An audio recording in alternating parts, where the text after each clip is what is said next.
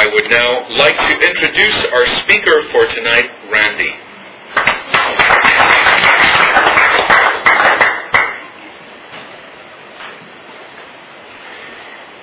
Hi, everybody.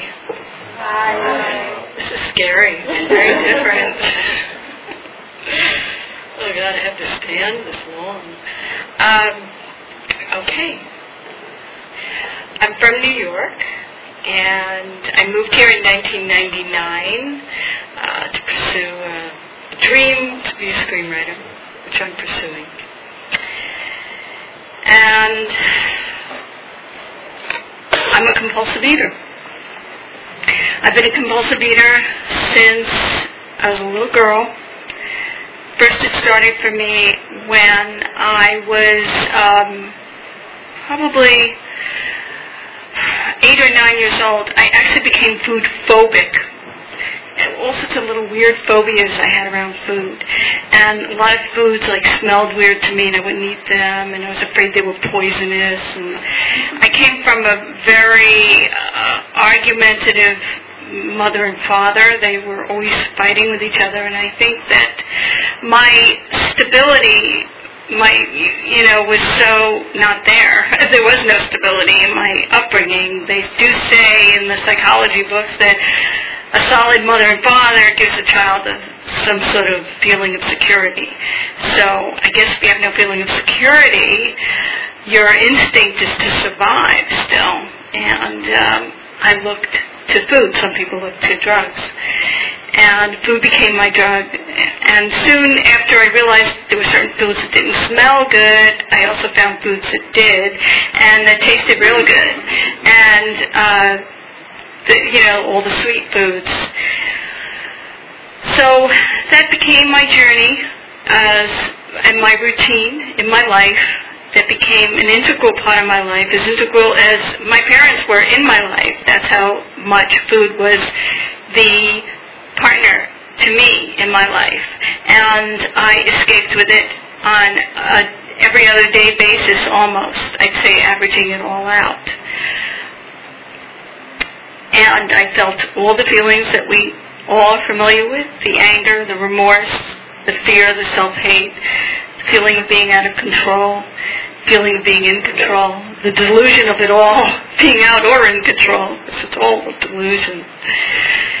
And went into my teens, up and down. I could tell you I've been maintaining a 35, 40-pound weight loss, but I'm maintaining hundreds of pound weight loss because my routine, my story is I gained and lost, a lot of weight, 20, anywhere from 10 to 30 pounds, all depending on when you saw me. You didn't know whether I was going to be up the scale or down the scale, and it was sick. It was written on my face because I would walk into a room with people who didn't even know me, and they'd say, "Oh, my dear, you look so thin," or "Oh, how'd you get so heavy?" And they never saw me before. It was as if it was, I give off the vibe of who I am to the world without speaking. I think we all do, but we won't get into that conversation. That's a different meeting. And so I wore it all the time. Whether it was thin, whether it was heavy, whether I was depressed or happy, I wore what was inside of me. People could read me. And it was very painful. And the more people read me, the more I ate. And the more I would play with food and fast and starve and act out in other addictions. And my life was unmanageable. At age 19, I left home, and I didn't go to college. I was a depressed kid. I couldn't focus on work or studying, and I didn't really know. I did not know what I was doing with my life for a long time. I was in the arts, but I didn't have any discipline. So I would go in and out of my commitments to my creativity. All through my 20s and 30s, early 30s. And I was living with this woman who started going to these meetings. We were roommates, and I was 19, and I started going to these OA meetings on Long Island with a lot of middle-aged housewives that were all overweight, and they never seemed to lose weight or anything. They just sort of stayed the same. And a lot of them sort of used the group as a social club. But there were some younger ones there that were really into it, and I had a sponsor for a while. But I was just into losing weight, just, going to a diet club. So I ended up losing the weight, and I left before I really got to see what the program had to offer me outside of the whole weight thing. Because the weight thing it's so unimportant in the broad spectrum. That the weight thing is just so unimportant. Even though my vanity, my ego tells me it isn't, I know in my heart it really is unimportant. But we all do come in with weight issues. Otherwise, we'd go somewhere else. Overeaters Anonymous. That's what it is about weight, whether it's underweight or overweight. And so I left the program, and I spent many more years eating and acting out of my addictions. And I had a rough time. It was a rough life, filled with inadequacy, acting out on all the things I felt. I still feel inadequate, and I still feel these feelings of self-hate, these feelings of unworthiness, but I act a little differently. I may even act depressed, but I am in the world differently than I was before. And one of the first things I am in the world is I'm not into the food. I've been in program. I went into program after many years of eating, after that little stint in OA when I was 19. I went into program about 17 years ago. And I was first on a diet. I didn't want to go in the program overweight. I went on a diet for a while. Wanted to look a little better. And so I went in, and I was not really wearing the weight that much. But I really started getting the whole other part of the program, which is the emotional and spiritual part. And I got a sponsor who was this loving, middle-aged lady who had a heart of gold, and I lied my ass off to her. And I finally said, I got to find someone I'm scared of. and I found a guy that was a former Green Beret. And I knew he would never shoot me, but I figured it was so scary when he got angry. I just figured, my absence might be in good shape with this guy. And it turned out that he ended up being a really good sponsor, and he dedicated himself to sponsoring for 5 years, and I spoke to him on a daily basis. And I don't think I saw him more than 6 or 7 times in the whole 5-year period. We did go to similar meetings sometimes, and we'd say hello, but we really had this phone relationship. And I still have contact with him from time to time now. But I moved here in 1999, so I'm one of the luckier ones in terms of the food tool. I got abstinence within a year, and I have not lost my abstinence since. So I'm abstinent about 17 years. Maybe I'm in program 18 years. And I don't do any of this perfectly. I don't do anything perfectly. In fact, I've been obsessing about speaking at this meeting because I always still walk around feeling, not always, but I've been feeling like, what, is this guy crazy asking me to speak at this meeting? I don't do anything consistently on a daily basis. Nothing. I'm still a loser, And the voices just still go on. However, I'm here in spite of the voices. And that's hard. That's hard. And I don't always show up. I was supposed to be somewhere this morning. I didn't show up this morning. But I'm here in this commitment. I don't do anything perfectly. And this is really hard. And I have a sponsor who now is a very loving, sweet sponsor. And occasionally I wonder maybe I should get back to the Green Beret, because sometimes I feel like that's all I can... That's the only thing that'll work on me. It's like a whip, And but I'm not doing that. I'm trying to give myself, let her give me the love that I don't allow enough to give to myself on a daily basis. I'll tell you that I still deal with depression in my life. I still am Randy. You know, I was Randy then.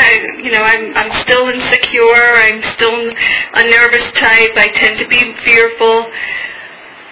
But I live differently. You know, I make amends when my behavior is not what I know in my heart it should be. When I'm disrespectful to somebody in my life that doesn't warrant that kind of, nobody warrants that kind of disrespect. Even strangers I apologize to. I follow the steps. I have done the steps very formally, more than once.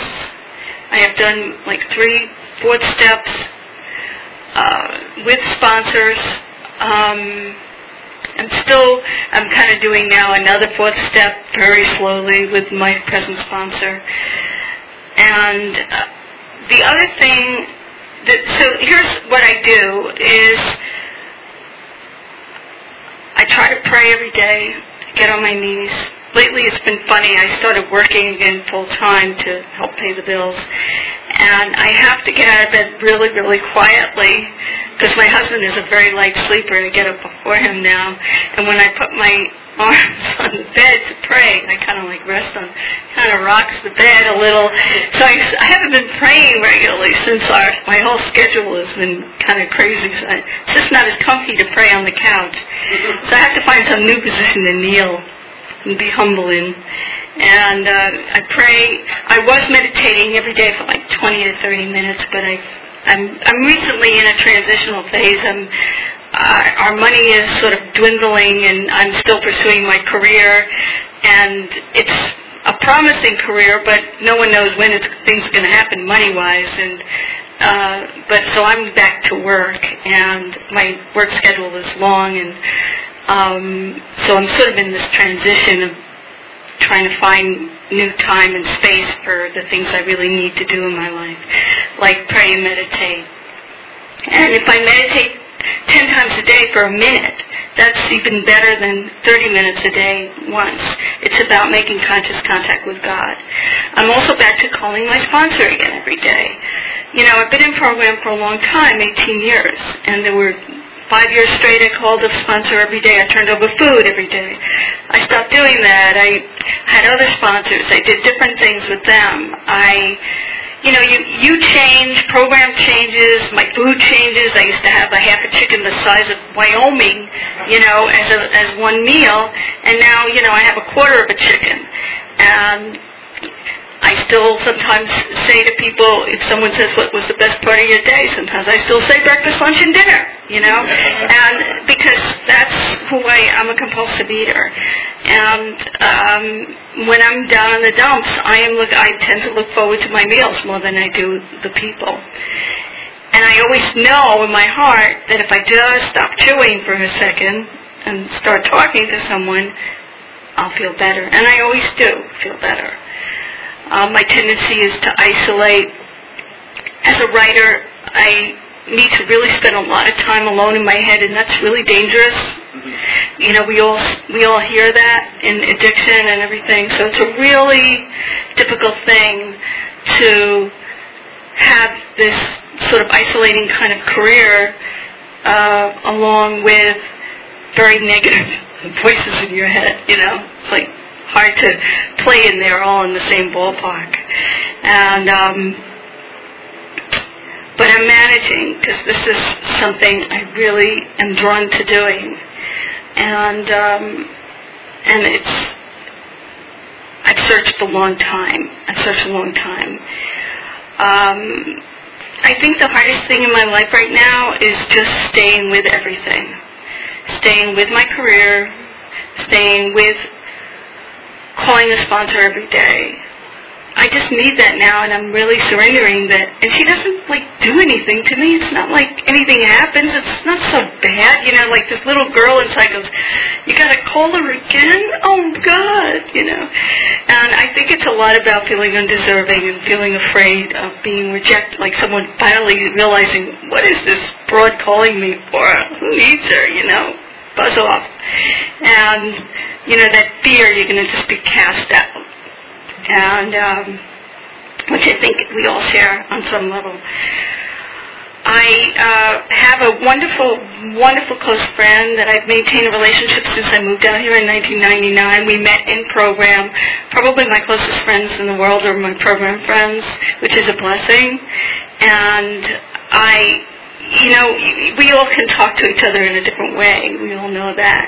And we have this thing that we do in our weekly conversations. We have phone appointments every week.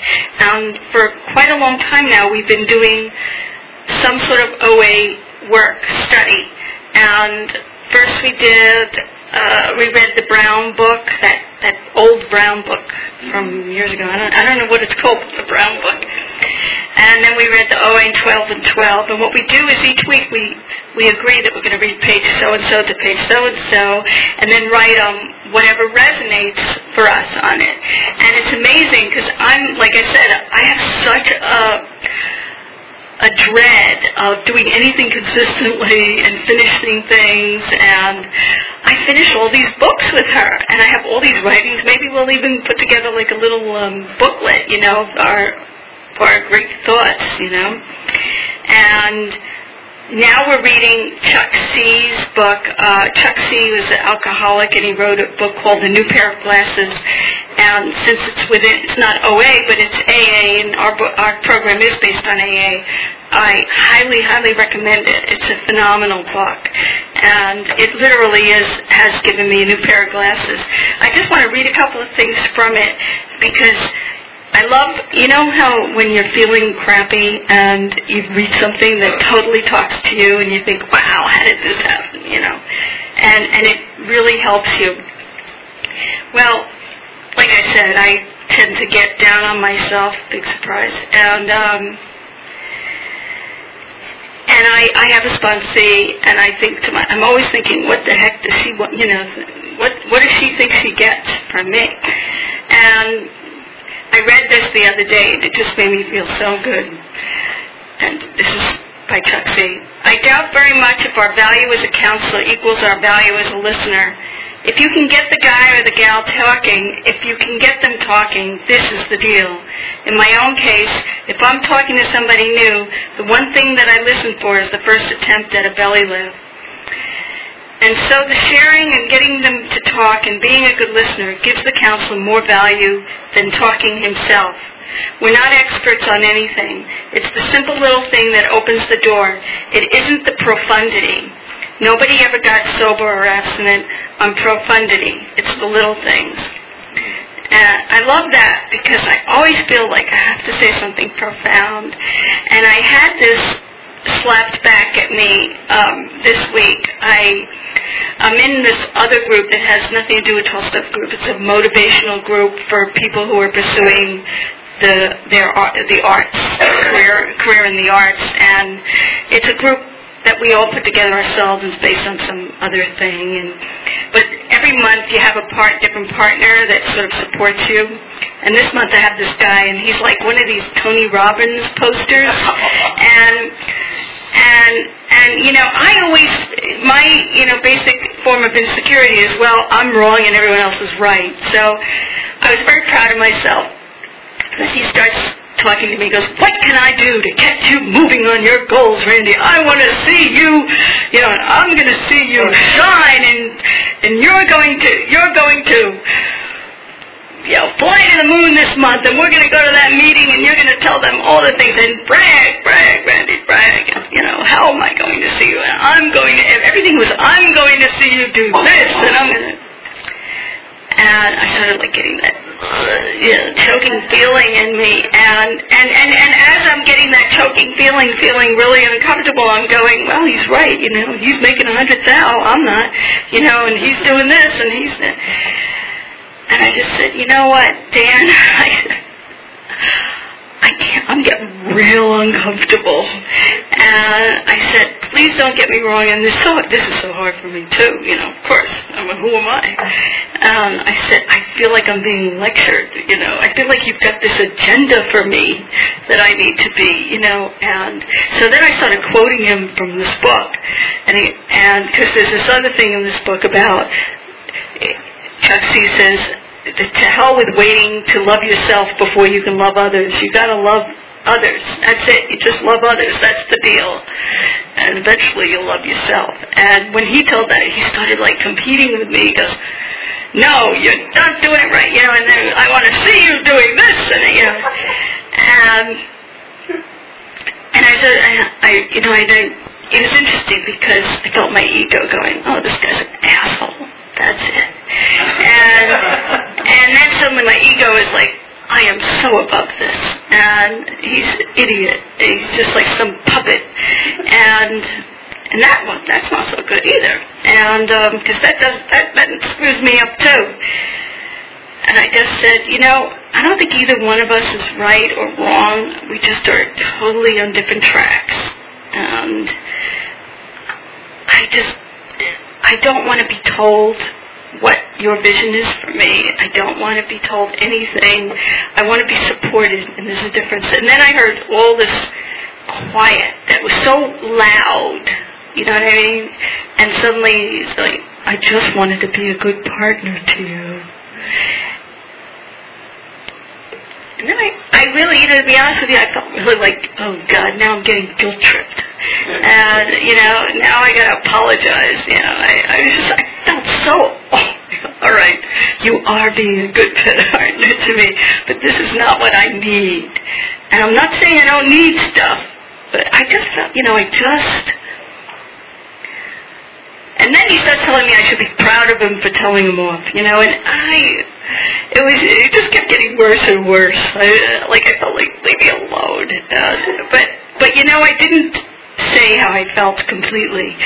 And you know what? That was okay, because what I felt completely was too obscene to say. And what I did was, I tried to talk to his heart, and I said, look, I'm doing this in the interest of really being closer to you, because I'm with these people for a year in this group.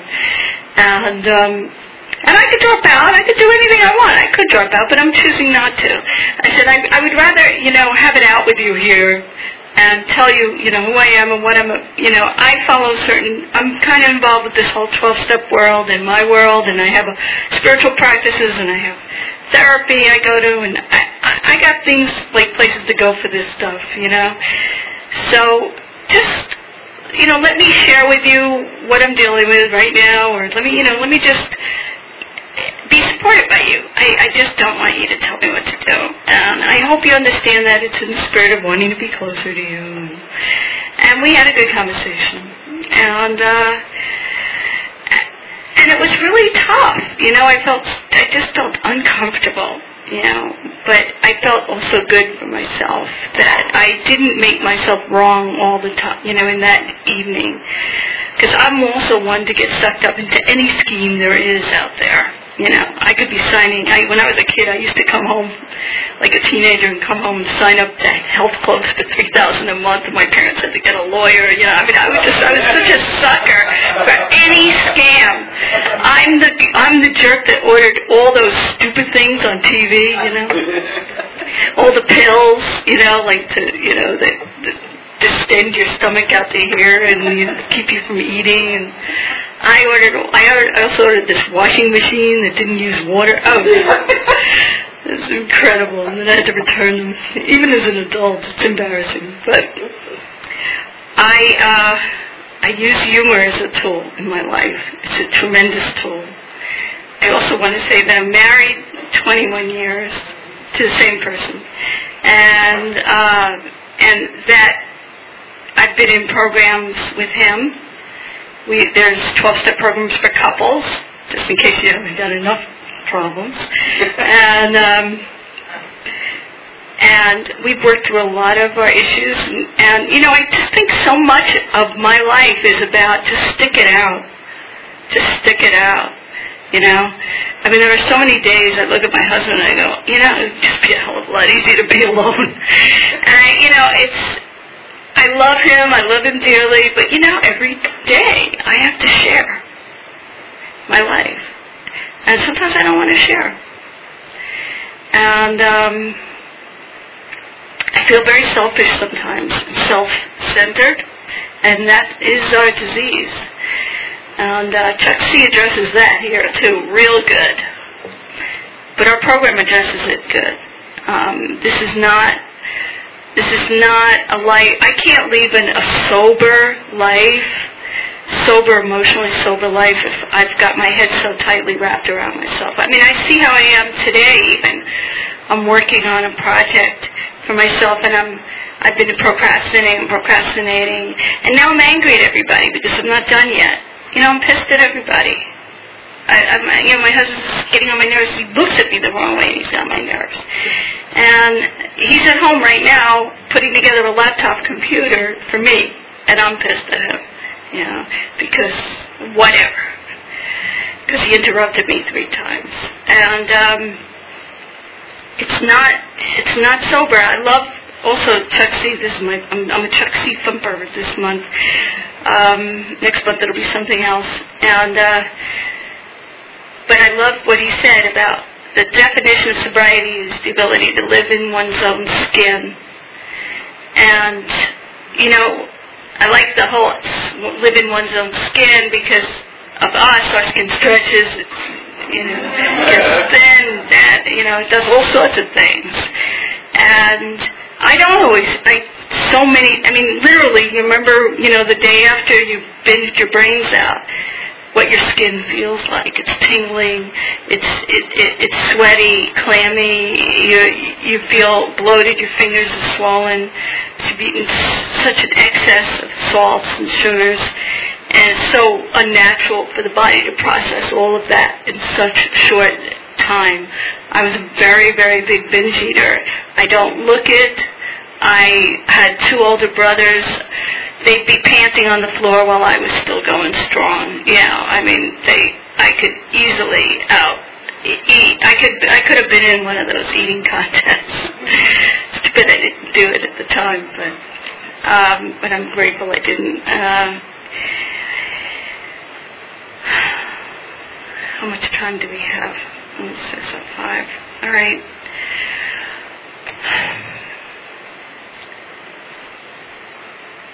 So every day I pray. Every day I make conscious contact with God. Every day I'm abstinent since that first day I became abstinent. I don't every day do a 10-step, but I do a verbal 10-step, on-the-spot 10-step.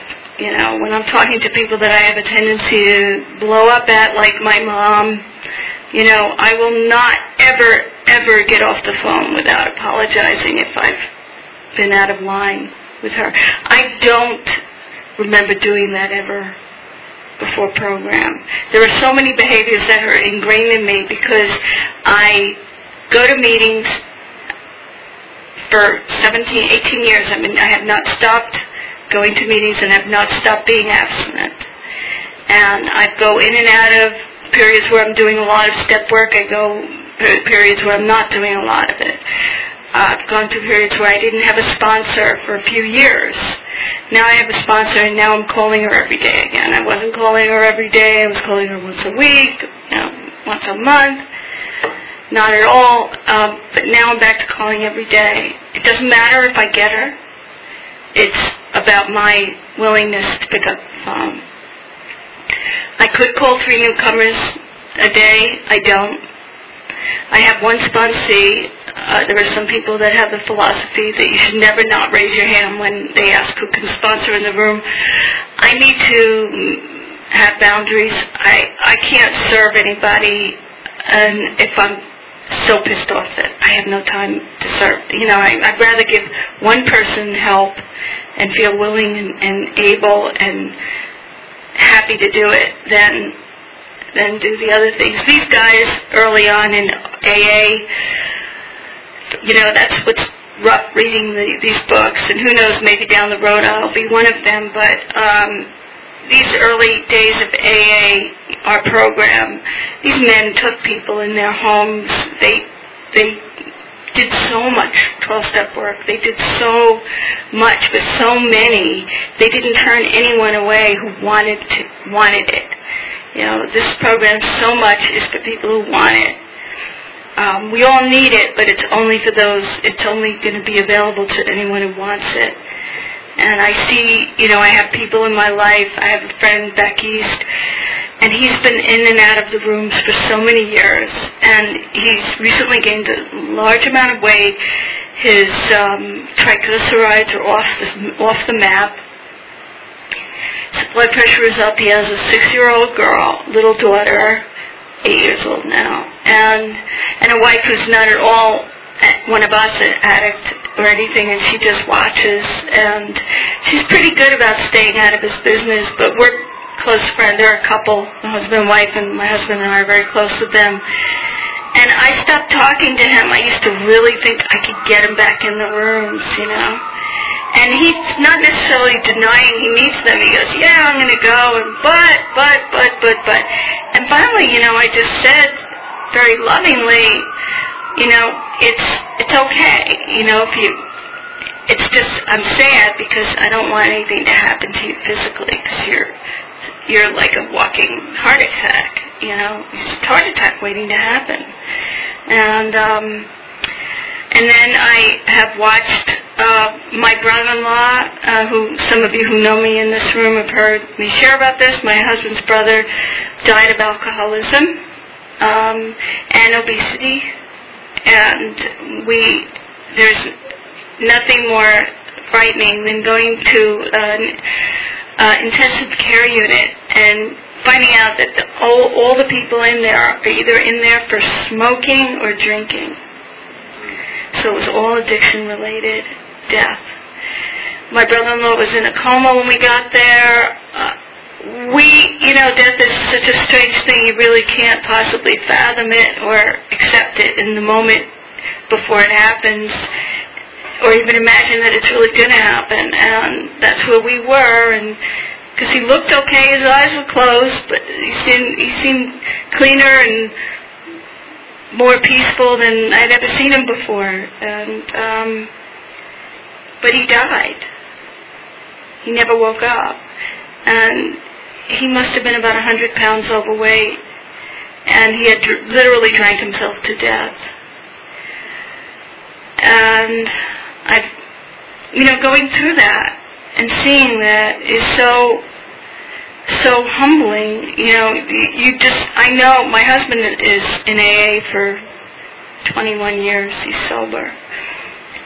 And it's been really frightening being partnered with somebody who's watching that and afraid that, all he has to do is he could just take one drink and he could be on that road himself, And I've actually seen my husband through the loss of all his family, his mother, his father, and his brother.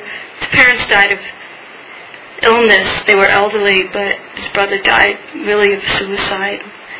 And it's frightening. It's just so frightening. And it's affected my home life, with my husband tremendously.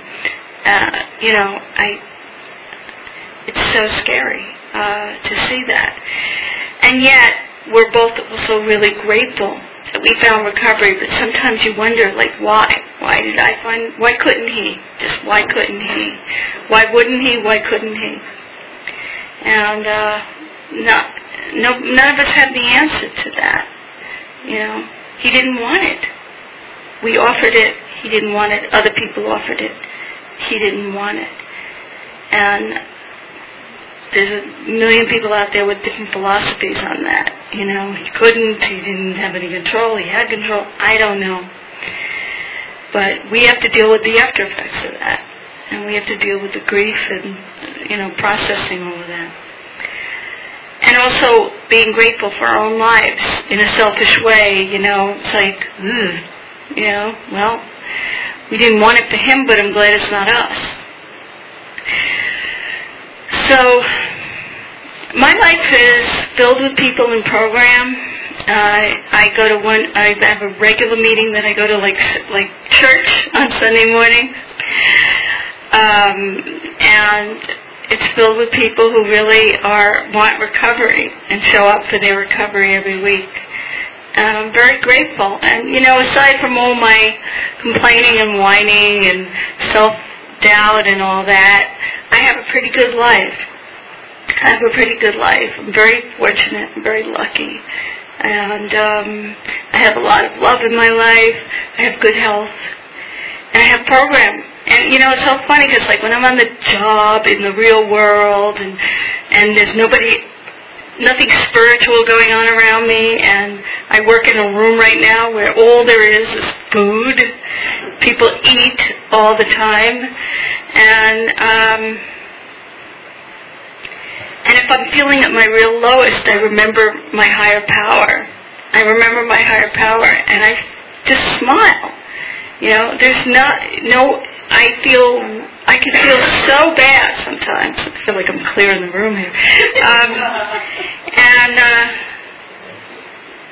And when I think of my higher power and I think of my program, because my program includes my sponsor, the people in program, the steps of the program, the structure of the program, these books, the big book, I just relax. I relax.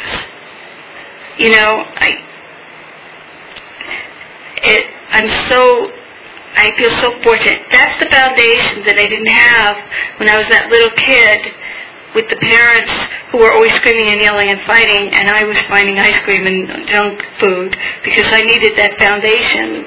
So I lived on a junk food foundation, and then I found the foundation of program. And I have that in my heart and with me in my life, as much or as little as I choose. It's up to me. And I guess that's it. I'm done. Okay. You can ask me any questions. Oh, there's a lady I know. Hi. Thank you for your share. Honesty and your experiences might be helpful. My question is, how does God or your higher power work in the program?